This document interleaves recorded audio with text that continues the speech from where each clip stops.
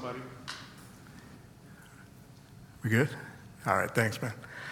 When I'm asked to study with somebody who's searching to look and make a decision for Jesus and for baptism into his church, I always begin with salvation. To be saved and to help people in being saved is to do our part in the messianic equation. Jesus was just asked, what did the Messiah come to do? He said, I came to seek and to save those who were what? Those who were lost. So I think that salvation is a good place to start. And I've heard in the past that we've likened the Messiah to a lifeguard at the pool, that the Messiah is a lifeguard. It works up to a point. The point being that in the everyday life of the pool, the lifeguard rarely has to do his job as a rescuer.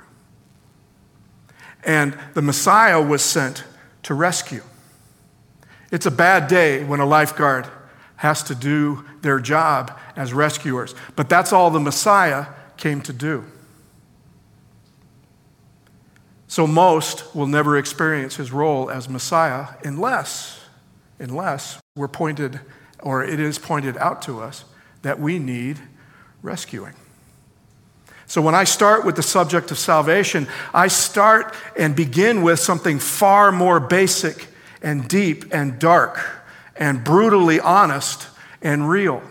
Because I can remember taking a class in salvation, and the professor, Dr. Pauline, actually began it this way, pointed something out to us, that salvation has to come to people who feel they need rescuing, who feel that they will cry out to the Messiah for help.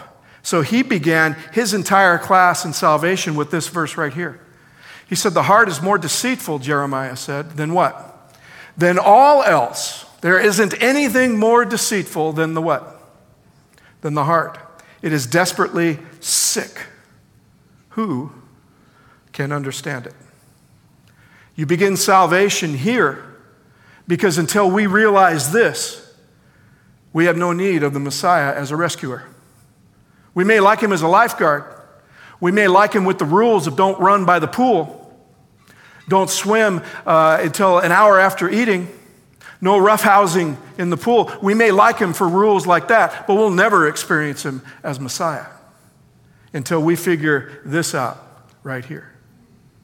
And in case that we thought that Jeremiah is only talking about his own heart, that it's deceitful, that it's devious, it's worse than we think. I always remember that. It is worse than you think.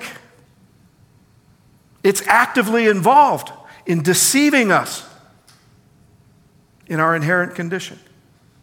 Did you realize that we wake up each morning and our own heart is trying to deceive us? We have cherished ideas and truths that we swear are cherished ideas and truths that are based on nothing else but self-deception. And as I said, in case you think it's only Jeremiah's heart, he said, no, this is universal. Because back in verse 5 of the same chapter, he said, thus says the Lord, cursed is the man who trusts in what? In mankind, in all humanity, and makes flesh his strength, and whose heart turns away from the Lord. It's universal. All humanity has one of these hearts. You have one, I have one. All humanity has already made this flesh their strength. Everybody who's born has already hit the ground running in the opposite direction of God. That's us. And in a lot of cases, we're usually the last ones to know. The church has been going on for 2,000 years. It's had 2,000 years to get its act together and turn its heart towards God. And we find ourselves at the end of time, and this is the church. Rich and need of what? Nothing. Who's deceiving the church into believing they are rich and in need of nothing? Their own heart. You don't realize that you're what? Wretched, poor, blind, pitiable, naked. Salvation is based on need. Those who walk away from God have no need for what Jesus offers. And there are quite a few. But it's simply that they have no need. They may not have any particular problem with the way that God wants us to live. They may not have any particular problem with joining a church or anything like that. They may have no problem like that whatsoever. Their problem is when they walk away is they do not need what he's giving. My question is the church active in letting people know what he offers, what he really offers, by pointing out everyone's needs? I'll correct that. The church is real good at pointing out someone else's needs. What are we lousy at? Pointing out our own. I'll gladly tell Mark what he needs. But I ain't going to tell Mark that I had to come to that conclusion too. And maybe if I did, Mark might listen to me. So last week, our parable showed us that this deception was and is alive and well at work in the hearts of those of us who've decided to work in the vineyard. The 12-hour workers feel they deserve more because they what? Because they worked more. They were more dedicated. They were less lazy. And ultimately what they forgot was the grace that got them hired in the first place. The fairness of the vineyard owner who gave them a place in the vineyard, a place in the church. They forget their need. It seems that the longer they work, the less they remember about why they needed the work in the vineyard in the first place. They forget what the outside voice of the parable sounds like. Matthew has this week's parable come before the one we did last week. I save it for this week, because there are two ways to be able to give a solution to a problem. You can either give the solution first and then give the problem. I like giving the problem first so we can have a need for the solution. So I'm going to look at that parable that comes before the one that we did last week. How is this worker, this professed believer, how are they supposed to show or know their own value? It's remembering where they came from. It's remembering that they were once standing outside, unemployed, just waiting for an opportunity for someone to give them an opportunity. It's remembering where they came from and being able to respond in kind. Because it isn't just remembering where I came from. It's also being able to respond to anybody else to give them the same opportunity. And if I'm grumbling about not getting paid as much as the 1-hour worker, then I'm not giving the 1-hour worker the opportunity that God has called me to give him. Those of us in the church, those of us in the vineyard versus those of us who are on the outside. So like the context of the parable, a 12-hour worker trying to grasp and show off, that's the context of our parable this week. Because we have a 12-hour worker who's doing that. Matthew 18, verse 21, Peter came and said to him, Lord, if another member of the church sins against me, how often should I forgive? As many as 7 times? Now, like I said, I know Peter a little bit, and I'm a little bit cynical whenever Peter comes up with something like this. Because the rabbis have already concluded, it is written in the Talmud that 3 is enough for someone who commits the same sin against you. If you can forgive it up to 3 times, you've done more than enough. It's already known. It's written in the Talmud. So what did Peter do? He doubled it and added 1. Right? He doubled it and added 1. Now, you knowing what you know about Peter, is he really willing to do this for someone else? Or is he just kind of showing off for his teacher right now? I think at least he's trying. He's thinking, he's applying his teacher's hypothesis that he gave probably last year about turning the other cheek. I want Jesus to know I'm listening. I want him to know that I can apply this. I heard that the rabbi said 3, I say 7. Isn't that good? And Jesus says, I don't say 7. I say what? 70 times 7. Wait, whoa, what? 490? That's a bridge too far, don't you think? Man. Well, it would be if we were operating in the kingdom of this world.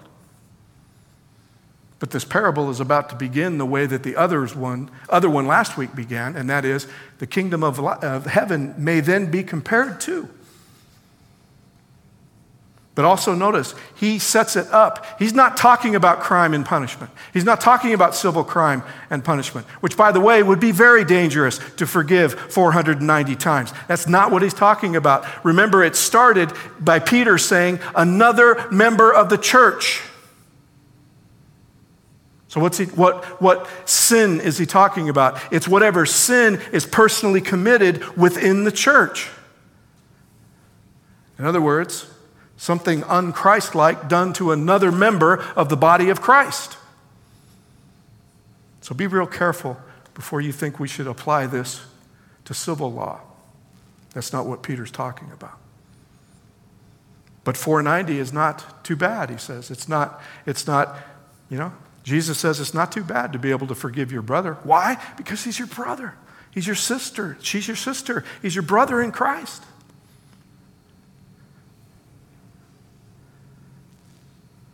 See, for the selfish hearts of Jeremiah 17, this just seems too far. It seems unsafe. So the parable's told to get at that unfairness that we looked at last week. And this week's begins the same. For this reason, the kingdom of heaven may be compared to a king who wished to settle accounts with his slaves. A king settling accounts.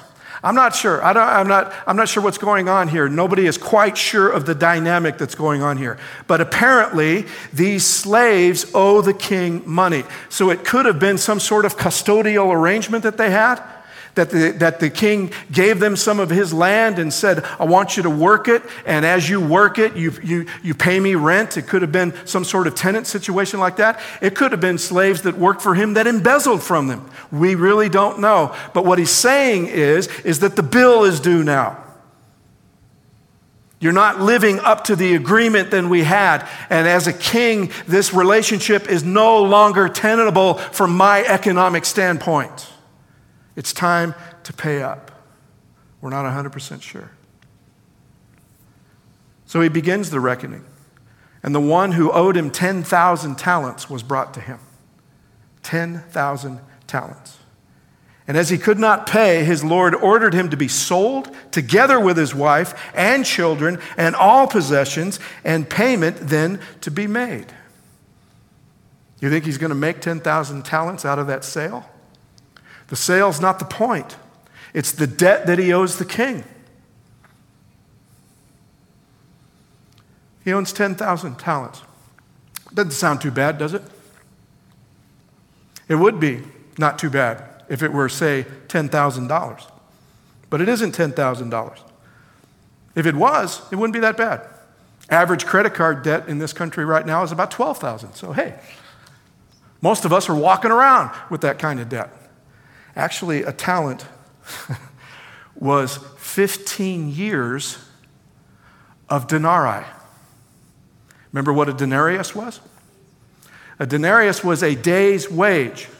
Okay? A day's wage. 1 talent is 15 years of daily wages. Are you getting me here?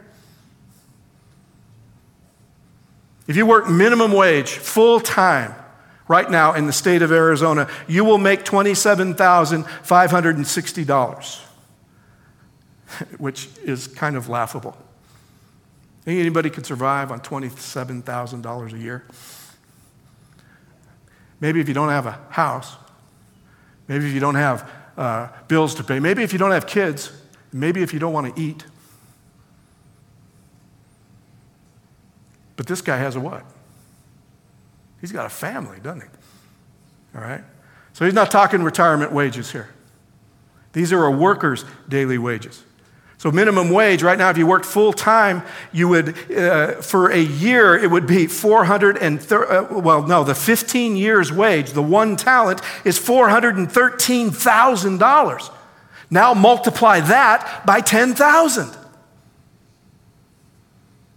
We're talking $4.134 billion that this guy owes the king. I don't know how he got that far in debt, but that's what he owes. The historian Josephus says this, that the tax revenue, the entire tax revenue for Judah, Idumea, and Samaria, so the entire surrounding region of Israel, in 4 BC was 600 talents. The entire tax revenue was 600 talents. That means Rome only collected 600 talents from the entire nation of Israel in 4 BC. Galilee alone was 300. And this guy owes 10,000. What I love about this is, who would know that figure cold? How about Matthew the tax collector? So this is why this caught Matthew's ears. He said, whoa, hold on, 10,000? You think Matthew stood up in the middle of that meeting in that class and goes, Lord, isn't that crazy? 10,000? You know that we only collected 600 from the entire nation a few years ago. Jesus says, yeah, I know. I know how much it is. So, you think he can pay this off? Does he ever have a hope to be able to pay this off? A slave laborer? Not a hope. So what's left to do? What's left to do? Ask, right? He falls on his knees saying, have what? Patience with me, and I will pay you everything. Notice he didn't ask for what? He didn't ask for forgiveness. He comes up with this stupid, ludicrous claim is that if he would just have patience, I will pay you off. It's a ludicrous claim to make because it is a ludicrous debt. There is no way.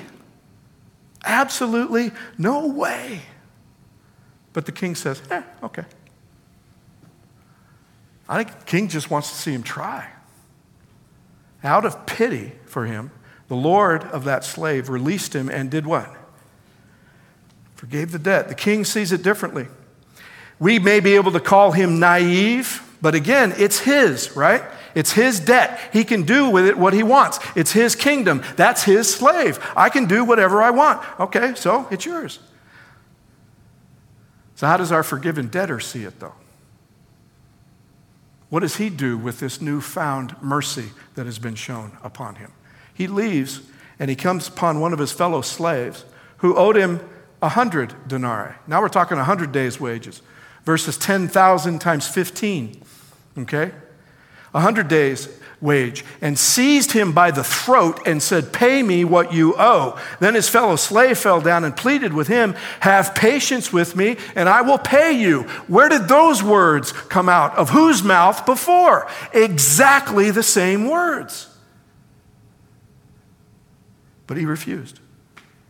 And he went and threw him into prison until he could pay the debt. 100 denarii, by the way, would be about $10,000. Take him 100 days to pay it off. 100 days. If he could give him 100 days, he could pay it off. The other guy is going to need 170,000 years just to start. You know, we're not even talking about interest here. I think the Romans knew a little bit about interest, probably, but anyway. By the way, he throws the 100 denarii debtor into the prison that he was just released from. He throws him into the same prison. So it's incredible blindness, isn't it? Incredible deceit. Jeremiah 17:9 is well at work in our 10,000 talent debtor. Not to see his own sin, and by the way, not to see his own sin that is literally 4 billion times worse. Jesus puts a number on this, if you want it. 4 billion times worse. He doesn't see that sin, and he throws the other guy into prison for 100 days worth of debt. What's interesting is that it elicits a response. And I love that Jesus says the response comes from his fellow what? his fellow slaves. It comes from the body of believers or the body of slaves in the king. It comes from the other workers. It comes from the other members of the church. Fellow slaves saw what had happened. They were greatly what? They were greatly distressed. And they went and they reported to their Lord all that had taken place. Their hearts may have been started out as Jeremiah 17:9, but as the king let them out of prison, something happened to their hearts, and all of a sudden now they're distressed at what took place. They're feeling something for their fellow slave. Their personal forgiveness has permeated their hearts, and they do the only thing they can do is report to the king. We got to give him a reason. By the way, who's the only guy besides the guy that the debt is owed to that could release that guy from the prison? Is the king. He's the only one that can do it. They go directly to the king and report to him. And how did the king respond? The Lord summoned him and said to him, "You wicked," what? Slave. "I forgave you all that debt because you pleaded with me. I did it because you asked me." By the way, he said, "I didn't do it because of your stupid claim that you could pay me back. I didn't do it because you were stupid. I did it because you asked me. I did it because you had mercy upon me." All that debt. Should you not have had mercy on your fellow slave as I had mercy on you? I love that question because you hear it again as we heard it last week in chapter 20. Should you not have had? That's the same as the vineyard owner saying, "Am I not allowed?" Should my mercy had not been allowed to permeate your heart? What happened?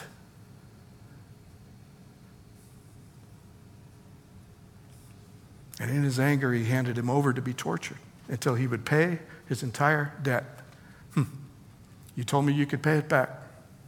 All right, give it a shot. So my heavenly Father will also do to every one of you who do not forgive your brother or sister from your heart. Again, Jeremiah 17:9, where is this looking to permeate? Where is mercy supposed to eventually manifest itself? In the heart of the ones shown mercy to. If it doesn't, Father says, okay. If that's what you want, you want to try and pay it back? Give it a shot. My Father will do to every one of you. And right here in the parable, and all the commentators that I read about this parable leading up to this, when they get to the explanation, when they get to this part right here, they said this is immediately when we begin to try to shave the edges off of it. This is immediately when we try to begin to say, you know what? I don't think it really is as harsh as what he's saying. They start talking about Jesus speaking metaphorically. We start talking about, it's a parable though. Remember how we started with parables? Parables are children's story. You want to be harder on children. You want to shock them into believing. And actually, this is as stark, as brutal, as harsh as it sounds. I don't like picturing it. I don't like picturing the Father angry with anyone. Because sometimes it seems to go against then what I feel we should be about. It seems, a magic word, seems to go against his grace and mercy. But I want you to note who he's angry with. He's not angry with the sinner. He's not angry with the debt. He's angry with a sinner who's disguised as a saint. He's angry with somebody who took his mercy and walked away and will not give it to anybody else.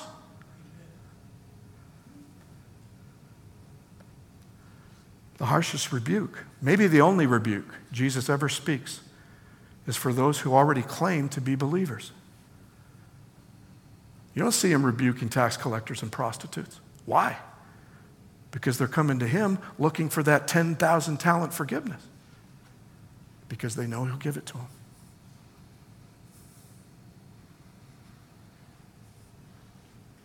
They're the only ones that could recognize the outside voice.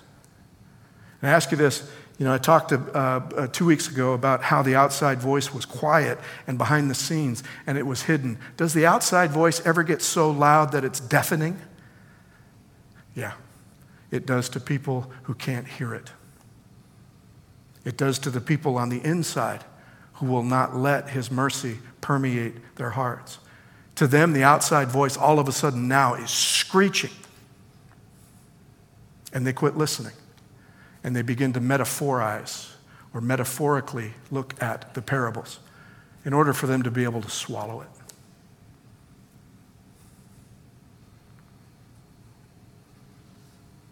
Luke records another version of this parable, but in a different setting. And it's in our scripture reading. Grady read it to us.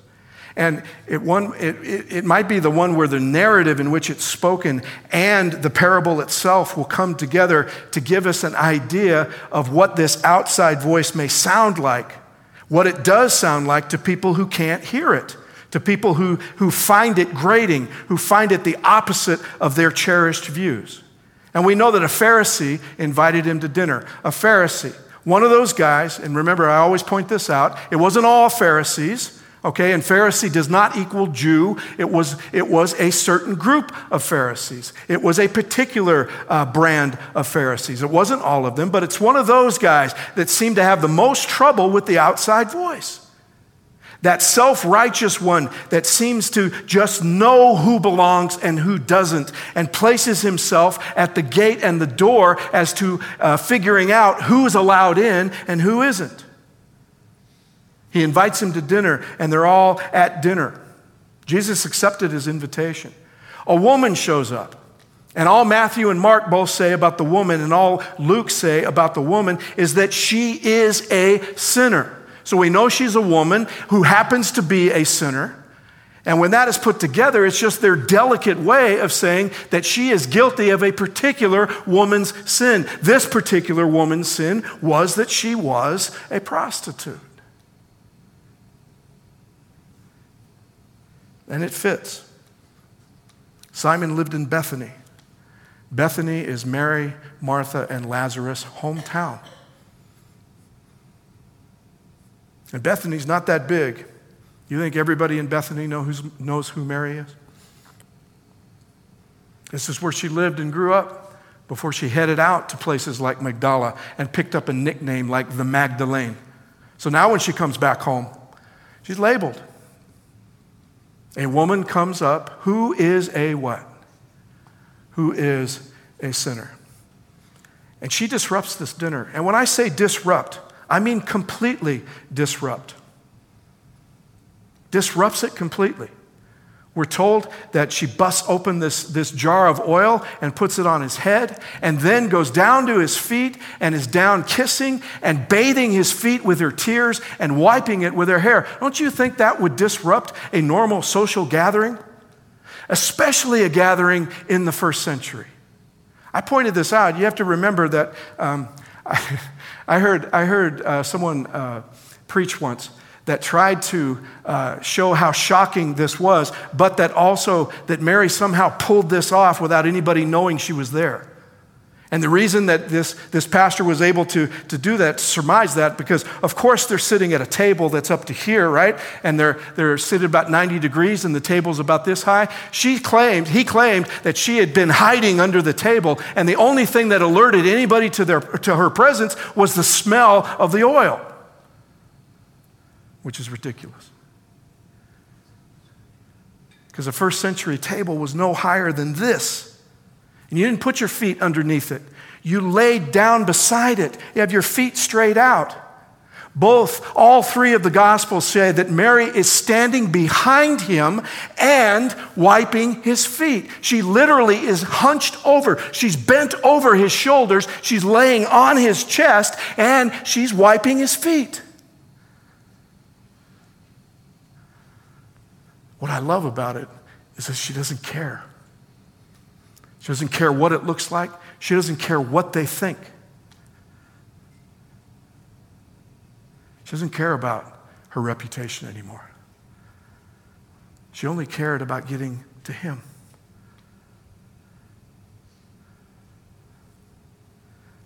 And the men, all the men, and they were all men at the table, they can't hang. They can't handle it. They know who she is. The Pharisee that invited him said to himself, if this man were a prophet, he would know who and what kind of woman this is who is touching him, for she is a what? She's a sinner. Hey, by the way, Simon's not a prophet. How does he know?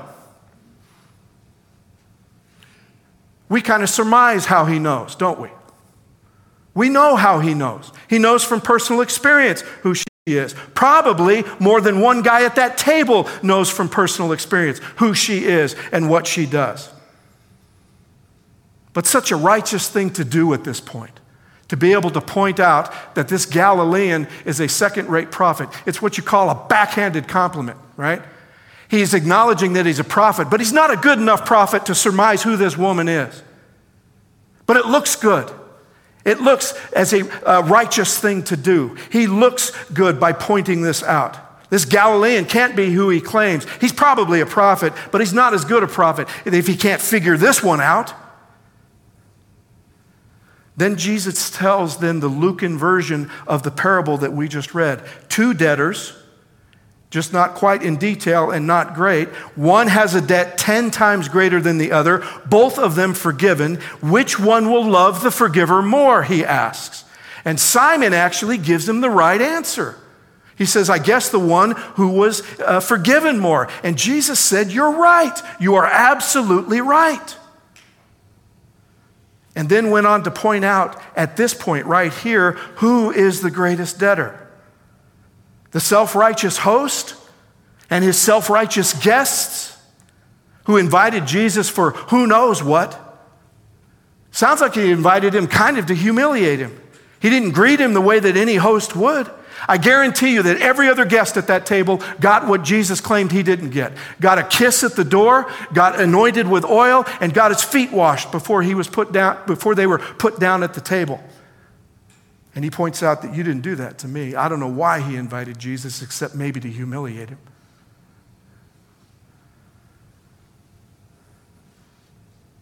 So he went on to say, and actually, I don't actually believe that Jesus believes this. I don't think that he believes that the most notorious prostitute of the area is the greatest debtor at this table. He's trying to point out to Simon that he is. You didn't do any of these things. And she's not only doing them, she's not only doing what you were supposed to do, she's doing it for the right reasons. She's doing it because Jesus knows what he did for her, right? Woman, where are your accusers? I don't know, sir. I don't accuse you either. So I'm not sure we grasp the scene. Like I said, we sanitize it. And we sanitize it so it's easier to listen to, so it may be more palatable to our ears. So they go to the one place that the self-righteous at the table go to the one place, the only place that they're given that they can. He can't be a prophet if he doesn't know. They go to theological argument, arguing over whether or not he can be a prophet, arguing over whether or not the doctrine of the Messiah is right. My version of the doctrine of the Messiah or your version of the doctrine of the Messiah. They can't forgive her because they don't see her in themselves. I may not be perfect, but at least I'm not her. I may not be perfect, but at least I'm not like that tax collector standing over there. But we forget, as we've learned in Galatians, right, guys? In Galatians, the law doesn't care about the amount of imperfect you are. You can keep 99.9% of it. Fail on that 0.1%, and guess what? You failed it all. The law doesn't care about the amount of imperfection that you are. It just condemns us for not being perfect. So they're all able to justify their positions of moral superiority, all because they simply aren't prostitutes. And they can look good doing it. They can look good condemning her for that. Even Judas goes after her. He goes after her for wasting the perfume. And in another show of self-righteousness stands up and says, we could do this to feed the poor. We could have used it to feed the poor. And Mark goes on to say, you know what? I knew Judas. He didn't care about feeding the poor. But it sure makes him look good at that point, doesn't it? He sure rings a bell with his audience. He gets to condemn her and look righteous because we could have fed this to the poor. And they all do this at this table, every one of them. So Jesus decides within their hearing to kind of cut through it all and short circuit all. He says to her, therefore, I tell you, her sins, which were many, have been forgiven. Hence, she's shown great love. But the one to whom is given little. He looked to her and he said, your sins are forgiven. And then, of course, the men at the table, they all go what? They all question what? Whoa, wait a minute. This man can forgive sins? See? Argument is immediately switched to theological, something I can argue about. I can't confess that he can forgive sins because I'm not willing to take my sin to him. It's a whole lot more fun, and it's a whole lot easier, and it looks a whole lot more righteous than to stand here and compare myself to this prostitute and look good doing it.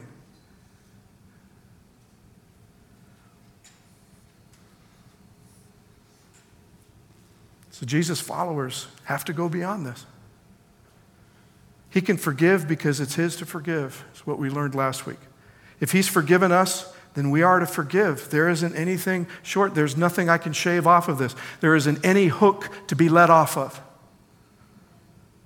And it isn't because we're purer than anyone else, but because our hearts are permeated with what has been forgiven us. If we're at all honest with God, we've been forgiven 1,000,000,000 times more than anyone else out there that we're looking to keep out because we seem to be more righteous than them.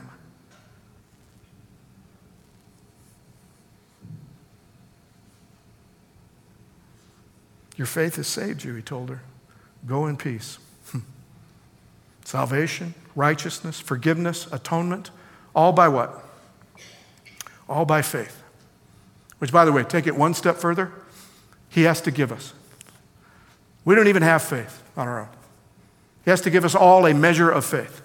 So even that which we have to have in order to achieve his righteousness, he has to give us in the first place. All because he decided to give it to anyone who would believe. All because, as the vineyard owner said, am I allowed to do what I want with what is my own? And I choose to give it to you, if you would just believe me. But the outward appearance, it appeals so much to the deceptive heart. Look what it did to Simon and the men at this table. Adherence to a doctrine code, a law written on paper or on the tablet. It looked good. It looks good. And guess what? It costs absolutely nothing. The reward is an appearance of moral superiority. That's what the reward is. Jesus said, if you're doing this to look good in front of someone else, congratulations, you have your reward. But don't be expected to be rewarded from your Father in heaven because he rewards those in secret who come to him in secret.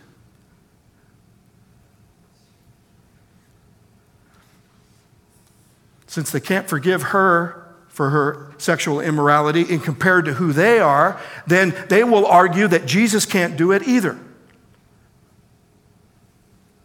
Something to think about. I mean, it really is. Look what adherence did to our 2,000-year history as a church. What has the church been willing to overlook in its theology in order to look good for the past 2,000 years?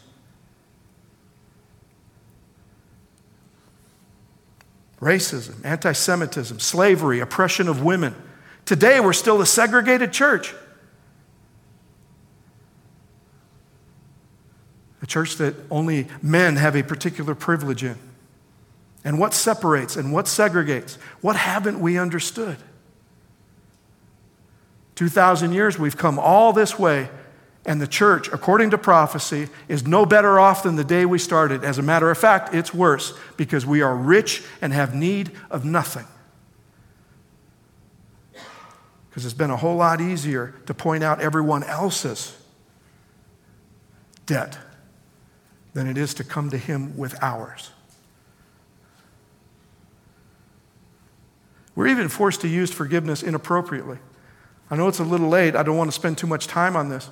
But as I said before, the kingdom and church rules of forgiveness we have taken and we've tried to force it upon the world out there, and we've gotten the message completely messed up. As a matter of fact, we've taken Christian forgiveness and we've given it a bad mark because we try to apply it then to what may be going on out there. And other people who know a little bit about God look at it and say, how can you Christians cheapen forgiveness like this? You know why? Because it looks good and it costs us nothing. Way back 20 years ago in the ancient days of school shootings, back when school shootings happened and they actually got our attention, there was one in Kentucky.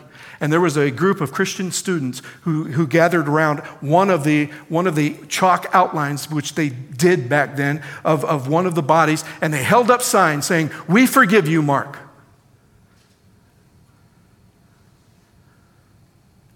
And there were more than one observer that looked and said, for as far as we know, Mark hasn't even asked for forgiveness. Is the parents of the child that you're standing around, are they able to forgive him? See, it cost them nothing to stand there and do that. But the Christian, the fellow Christians look and say, look how Christ-like that is. And that venue wasn't meant where this 10,000 talent forgiveness was supposed to be. It's supposed to be inside the church. It's supposed to be quiet. It's supposed to be behind the scenes. What's it cost me to forgive a kid who shot up a school? All it does is make me look good when I say that I forgive him the way Jesus would forgive him. You talk about an evil heart that would even take the forgiveness of Christ and turn it into something selfish.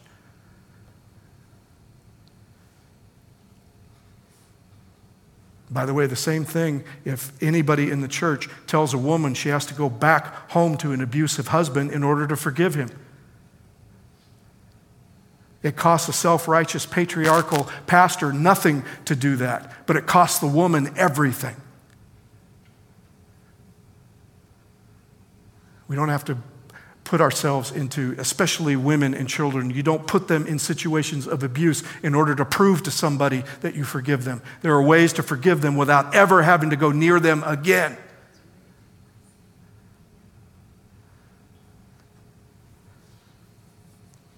See, but it costs us nothing to claim it. See, it's supposed to be our own forgiveness. It's supposed to permeate ourselves. What he has done for us, that's supposed to permeate our heart and dictates our actions as to whether or not they are merciful, as opposed to adhering to a letter or a standard.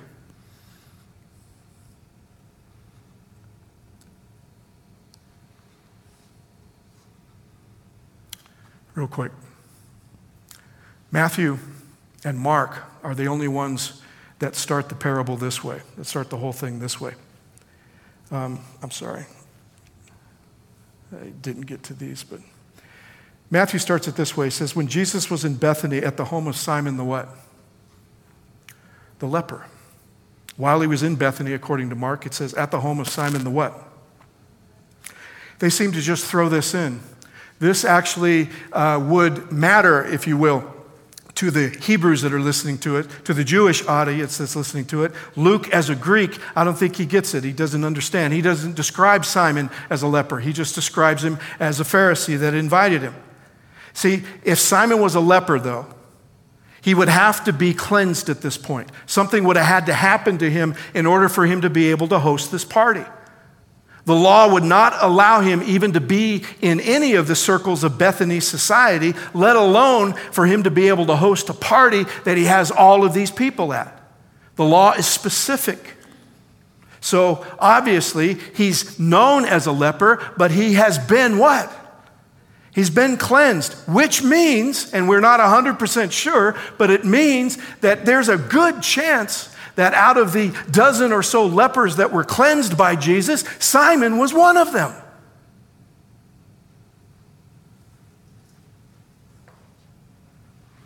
Ellen White once said that leprosy was a fit symbol for sin, because it attacks from the inside. Nobody can see what happens and what goes on the inside. But all of a sudden what happens after a few years is the damage begins to be seen outside. It deadens us from the inside out. Remember, a leper cannot feel pain. It acts on the neurons that transmit pain. It deadens us from the inside. She said that it was such a good fit symbol for sin that when Jesus comes to heal the leper, he does not heal leprosy. It is not a disease to be healed. It's a metaphor to be cleansed. You look at your scripture from beginning to end. A leper is never healed. A leper is cleansed. And if you had it, and Simon believed this, I know that he did. If you had it, you were considered the worst of sinners. Because it's obvious that God, whatever it was, you had done it to God personally, and God took it personally. They referred to leprosy as the stroke, literally because you were stroked by the finger of God.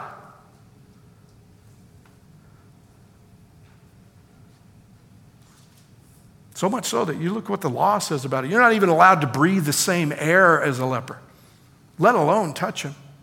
Which, by the way, then the first encounter that Jesus has with a leper, what's the first thing that he does? He takes him by the hand.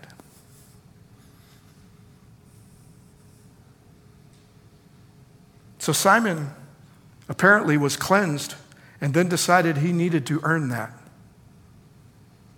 He becomes zealous against a particular type of sins that he sees makes everyone unclean that it touches. And in doing so, he forgets what he was ordered to go through. Now, we assume that Jesus did this with all the lepers that he healed, but we only have cleansed. You guys should have called me on that, but I caught you before. I know you would have called me on that, right? But I caught myself. Of all the people that he cleansed, he told them to go back to the priest, right? Go back to the priest and go through the ceremony that you're supposed to go through. And I think that Simon forgot about this ceremony. The priest tells you to go and get 2 sparrows. You bring 2 little sparrows that you hold in the hand. And he has a hyssop sprig, and he has a scarlet thread, and he has a bowl, and he hands it to you. And you go out down to the Kidron, and you get this living water that flows. So you have this bowl full of living water and these 2 birds and this sprig of hyssop, if you will. And then the priest looks at you and says, all right, take one of those birds and hold it over the water and use your thumb to grind its head off.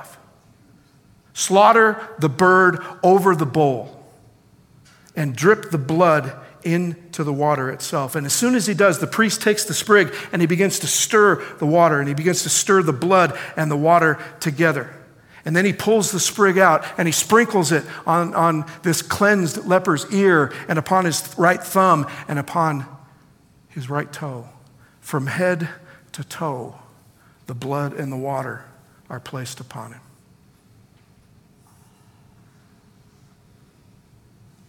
And then he says, now, give me the other bird.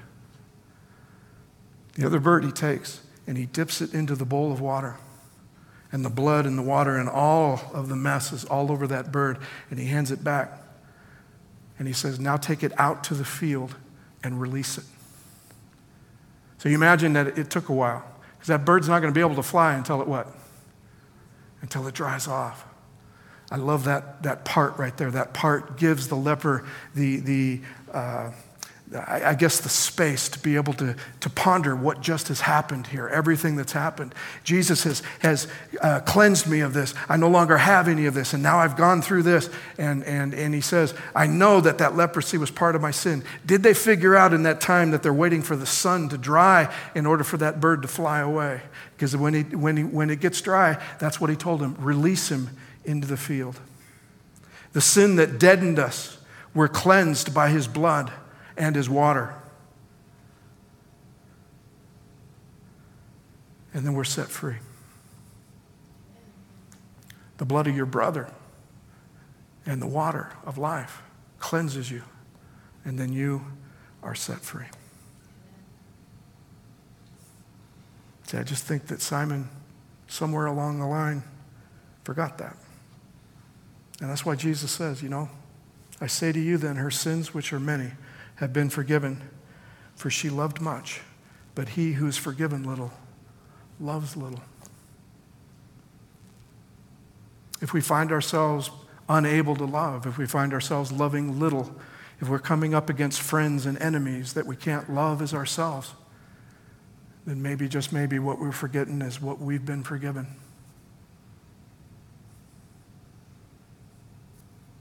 So Jesus warns us too. We got to check that. We got to check it. We got to get a hold of it. Sometimes the outside voice is deafening. And I just say, let's not be deaf to it today. Not when it comes to our own sin and what we've been forgiven and then what we're asked to do for others.